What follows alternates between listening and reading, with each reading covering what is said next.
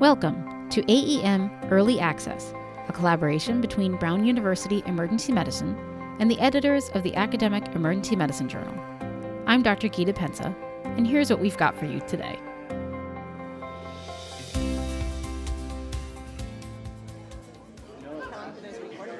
As long as you want.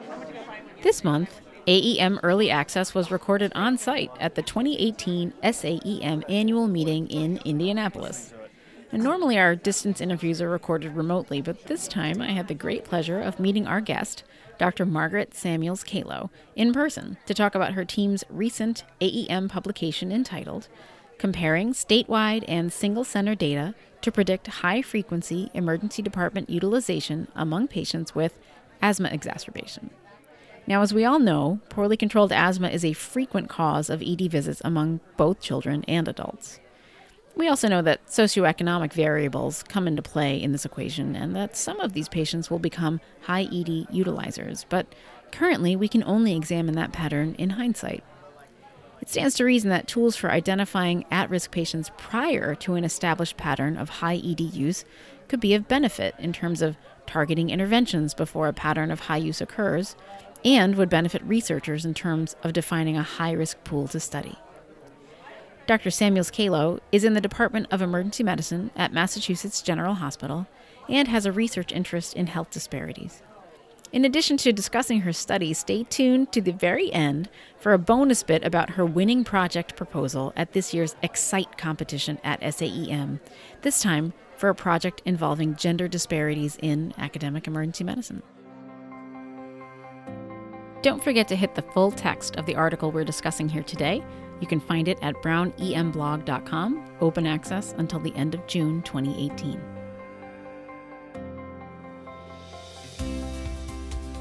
Dr. Samuels-Kalo, Maggie, I think I'll call you from here on. It is such a pleasure to be here at SAEM 18 with you in person. I usually don't get to meet my guests in person. We usually do this remotely, so this is actually pretty fun. I'm excited to be here with you too. Thank you so much for having me. All right, so to start out with, your paper brought to light some interesting statistics about asthma visits to the ED just in the introduction. And so just to set the stage, I didn't know, for instance, that the rates of ED visits among children with asthma actually increased by over 13% from 2001 to 2010.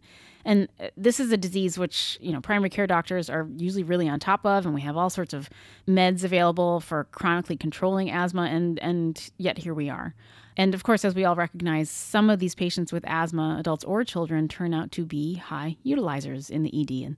And this is the cohort your article investigates, correct? Thank you. So as you said, we know that asthma is a high prevalence condition affecting a lot of adults and children. But what was interesting to me reading the background literature was starting to understand the disparities in utilization of the ED with patients who have public insurance or those from racial or ethnic minorities more likely to use the ED for asthma.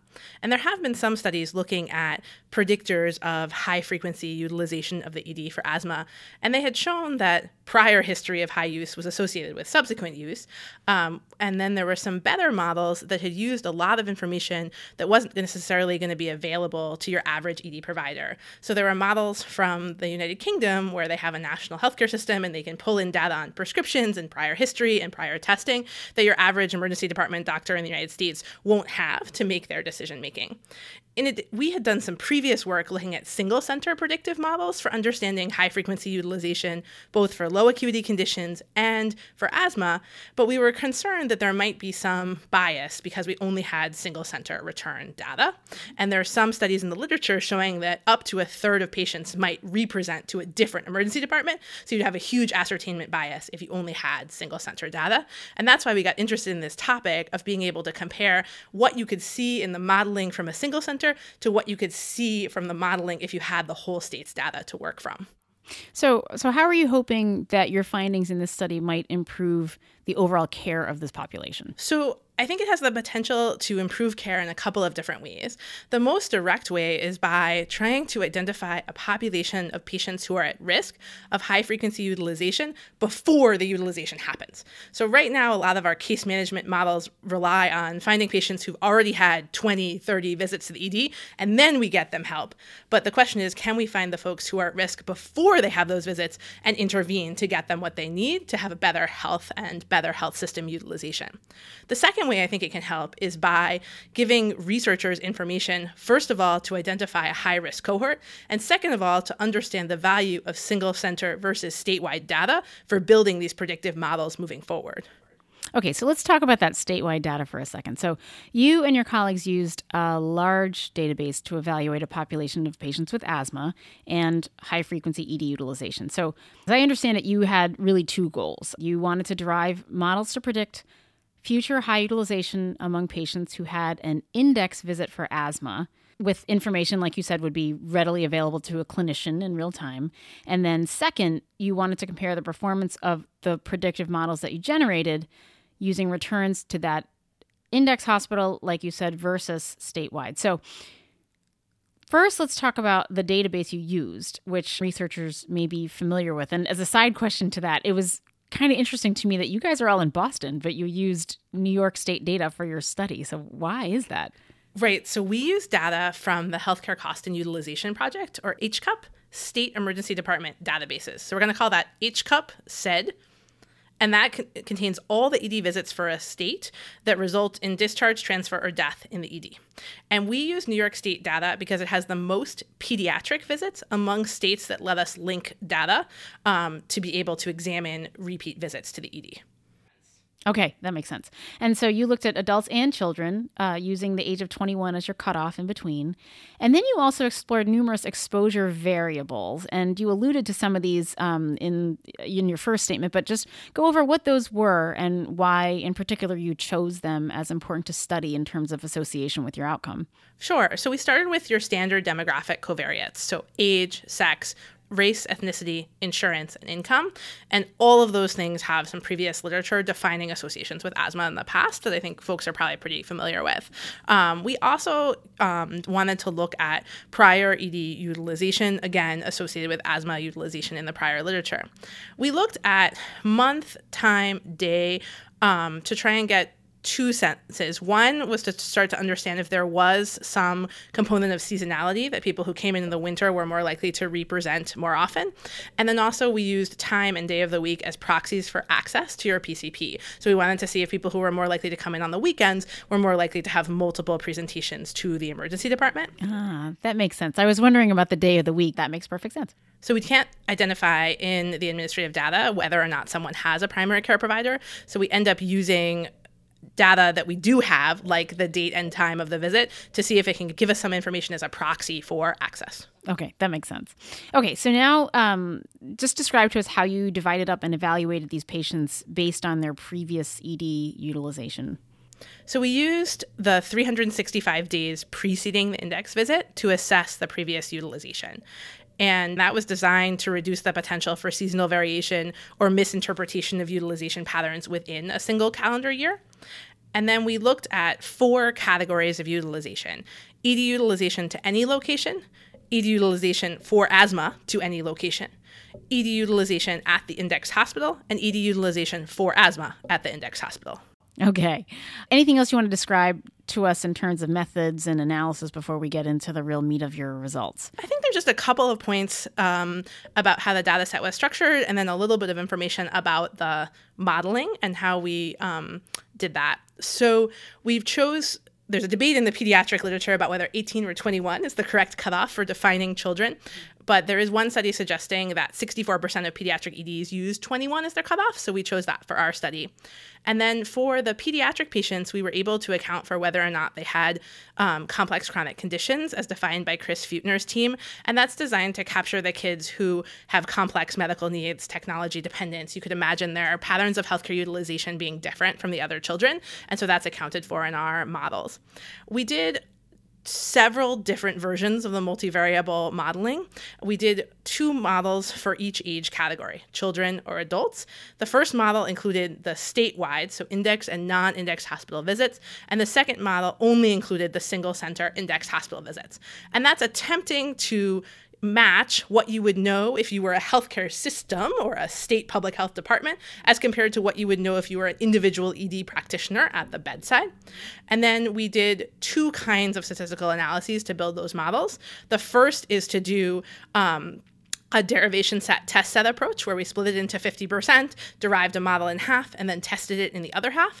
And the second was we used something called tenfold cross-validation, which lets you calculate overall model performance using all of the data. You make it sound so easy. Okay, so now let's get to the meat of it. What did you guys find? First, let's talk in terms of the full cohort, and then we'll talk about kids versus adults and how all those exposure variables that you mentioned came into play. So for the full cohort, what were your basic findings?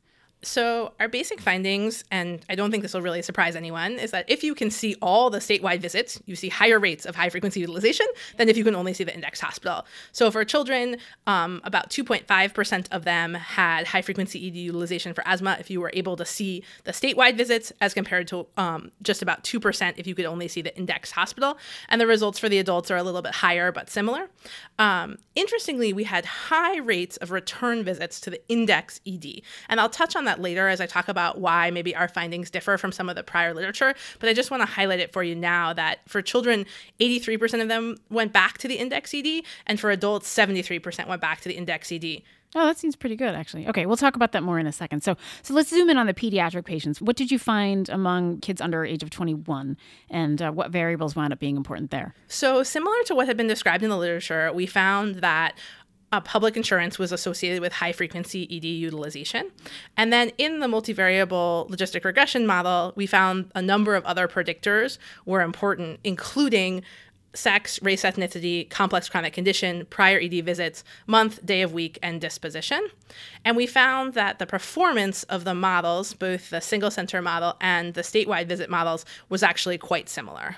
Okay. All right. Okay, so let's move on to the adults. What were your major findings among the adults? So similar to the children, 69% of the adults with high-frequency utilization were on public insurance as compared to 51% of those without. So again, statistically significant increase. And in the statewide visit, we found that age, sex, income by zip code, insurance, prior ED visits, and month were all significant predictors of high-frequency ED utilization for asthma. Most importantly, we found that the performance of the single center and statewide models were similar for the adult patients as well. So in your results, you stated that compared to the pediatric models, the adult models were more influenced by age, income, and primary insurance, potentially describing cost pressures in adults that are reduced in children. That actually gave me sort of an emotional pause when I read that, just as a parent. Maybe I'm reading too much into it, but it resonates that as parents, we might hesitate and think about cost burdens to our families when we are sick, but when it's your kid who's sick, all that financial stuff goes out the window. So I think that's certainly a component of it. I think another piece of it, though, is that in most cases, there's better access to care and better insurance for children. And so it may be easier to achieve care for your child than it would be for yourself. There's one qualitative study looking at asthma management among adult Latino patients who come to the emergency department by Suchita Pai in the Journal of Asthma. And they found that some participants in their study were actually using their children or grandchildren's asthma medications for control of their own asthma because they were able to get the refills for the child. Oh, wow. Okay. That's really interesting. Okay, so just from a clinical perspective, tell me how your predictive model might help us with this population as working as a clinician in the ED. And that's the most exciting part, right? Is how can we use it to take better care of our patients? And I think that really there's kind of 2 stages to this, right? So the first is, can we mark the high-risk patients to target the intervention to them before the pattern of utilization is set? So could we have an EMR flag that says, this is a high-risk asthma patient, this is the person you should target for your expensive or time-consuming intervention? Then the really interesting question is, what should the intervention be, right? So as we think about what are the unmet medical needs? There have been some studies looking at increasing case management for these high-risk populations. Charlotte Lawson and Karen Rhodes did a paper in Academic Emergency Medicine looking at emergency department utilization for adults with asthma, suggesting that reducing barriers to urgent outpatient care might help this patient population. I am particularly interested in the educational interventions, so thinking about risk-targeted communication to try and improve education and teaching for this patient population. And we have a randomized control trial running right now on that subject. And Dr. Shona Yin at NYU has done some work on improving asthma action plans for high-risk populations. And that would let us take these expensive and time-consuming interventions and direct them at the folks who really need them. Right. And then the last piece is thinking about what are the social needs drivers? Are there unmet transportation cost, other barriers that we could address, again, in this high-risk population? Right. You want to selectively apply those things because obviously there's a cost associated with them, but this would be really helpful, I think, if you could predict who might need those services or who might best be served by those services. That's pretty cool. So you also, and I think you alluded to this before, about how having this predefined cohort could help researchers. Talk a little more about that. Sure. So, anytime you're doing a research study, you want a group of folks that are going to have the outcome a lot. And so you want a high-risk cohort to study your intervention in to make sure that it's actually going to work, because it makes the translation from intervention idea to RCT much faster in that cohort. So this lets us create a high-risk group for looking at improvements from our interventions. Awesome. So could you just talk about any limitations of the study that you would want us to know about? Sure. And I think there are several that are really important to highlight. I think the first one to talk about, it's not exactly a limitation, but it's a key difference, is that we're having higher rates of return to the same center than many other studies.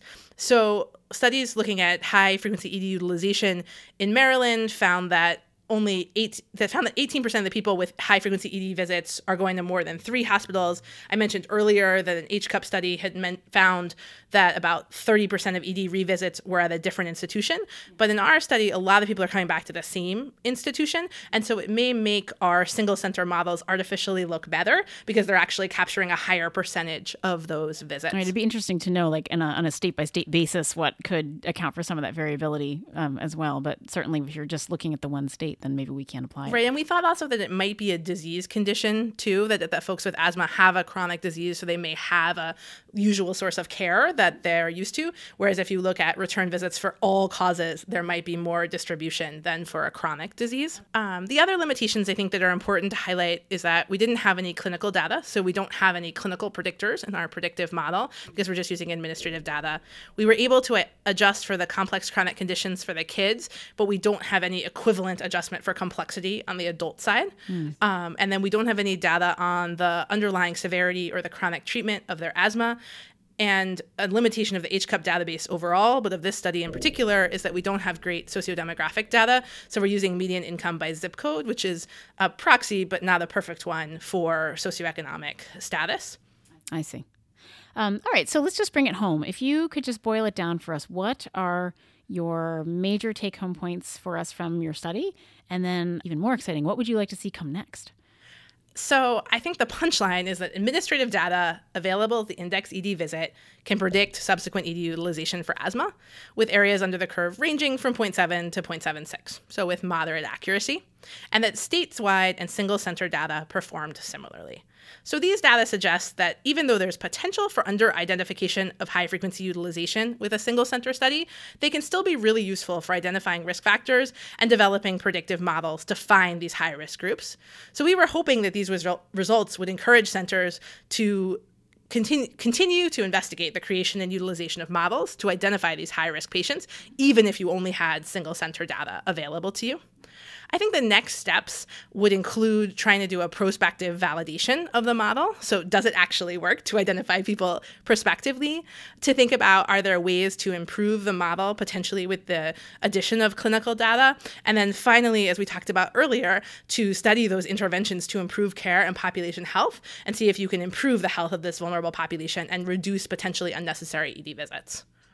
Okay, I just want to transition for a second. Since we are on site at SAEM 18, and you and I just had this wonderful conversation about your team's performance this morning at the Excite competition. Tell me about the Excite session altogether. Like, what is that all about? So it is sort of a Shark Tank style didactic where there were 3 faculty members who listened to a total of 5 proposals and had the opportunity to give feedback to the people who were making the proposals and then to pick them up for sponsorship at their site. Tell us what happened this morning. So I am a health policy researcher by training, and my team at MGH is really interested in questions of health equity and are moving into thinking about also disparities within our faculty population. So particularly focused around the retention and promotion of female and minority faculty. Okay. And so what did you present this morning? So this morning we presented in the Excite session on innovations to improve equity. And we talked about some of the work that we're doing in our faculty group and pitched it to an audience of 3 chairs to see if anyone was interested in becoming a second site for the work that we're doing. Okay. And what happened? So the work is going to be done not only at MGH, but also at Columbia and West Virginia. Oh my God. Congratulations. Okay. And so just tell me a little bit more about what's going to happen there. Yeah. So we had identified kind of 2 main barriers to the success of our female faculty when we were talking amongst ourselves in small groups. The first was that people were really lacking sponsors. So most of the faculty could identify mentors who they could come to with research projects and get suggestions, but they really didn't have sufficient numbers of sponsors, people who were pulling them into these higher level national projects or committees. The second thing that people identified as a challenge is having narrow networks of mentorship. So they'd have a couple people that they knew, but they really wanted a broader network of folks to bounce ideas off of. And we felt like those 2 things were really contributing to the leaky pipeline problem, where you have lots of female residents, fewer of them pick academic careers, even fewer of them stay in their academic career and then get promoted up the hierarchy. So we had proposed kind of a 2-fold intervention to try and address that. The first was involving a monthly lunch of the female faculty where people could present their research in progress, identify barriers, and importantly, identify goals for the next month that they're then held accountable to by the group itself. And we check in every month on whether or not those goals are achieved. It creates opportunities for collaboration, for teamwork, for identification of new grant, mentorship, or sponsorship opportunities, and for review of each other's materials, grant submissions, or talks. The second piece of the intervention is a quarterly evening event, and that is held off-site. It has opportunities for informal mentorship, for life hacks, talking about early parenting and academic work, for trying to come up with ways to decrease burnout. Some of those sessions are across the city, so they're going to involve the Brigham, the Beth Israel, and MGH. Some of them are MGH faculty alone, and some of them are MGH faculty plus residents. And what's really interesting about this project is we're trying to be really rigorous in measuring our outcome metrics. So we actually have an IRB under review to look at changes in productivity, so papers and national talks from faculty who participated in the sessions. We have a social network analyst expert on our team as one of our faculty members. So she's going to look at the density of collaboration between participants. We're all going to look at satisfaction. And now that we have these 2 other sites, we'll be able to look at a dose-response relationship. So whether or not attending more of the events was associated with increased productivity. That is awesome. So congratulations to you. I'm really super excited to see what comes out of that. Thank you so much. And thank you to the Excite team and AWEM and the chairs for their support. We're really excited about moving forward with this project. I'm super excited about both of your ongoing projects. It was a pleasure. Thank you so much for having me. Thanks for listening to this month's AEM Early Access on site in Indianapolis at SAEM 18. Don't forget to hit the full text of this article available at brownemblog.com, open access through the end of June. Find us on iTunes at AEM Early Access, all one word.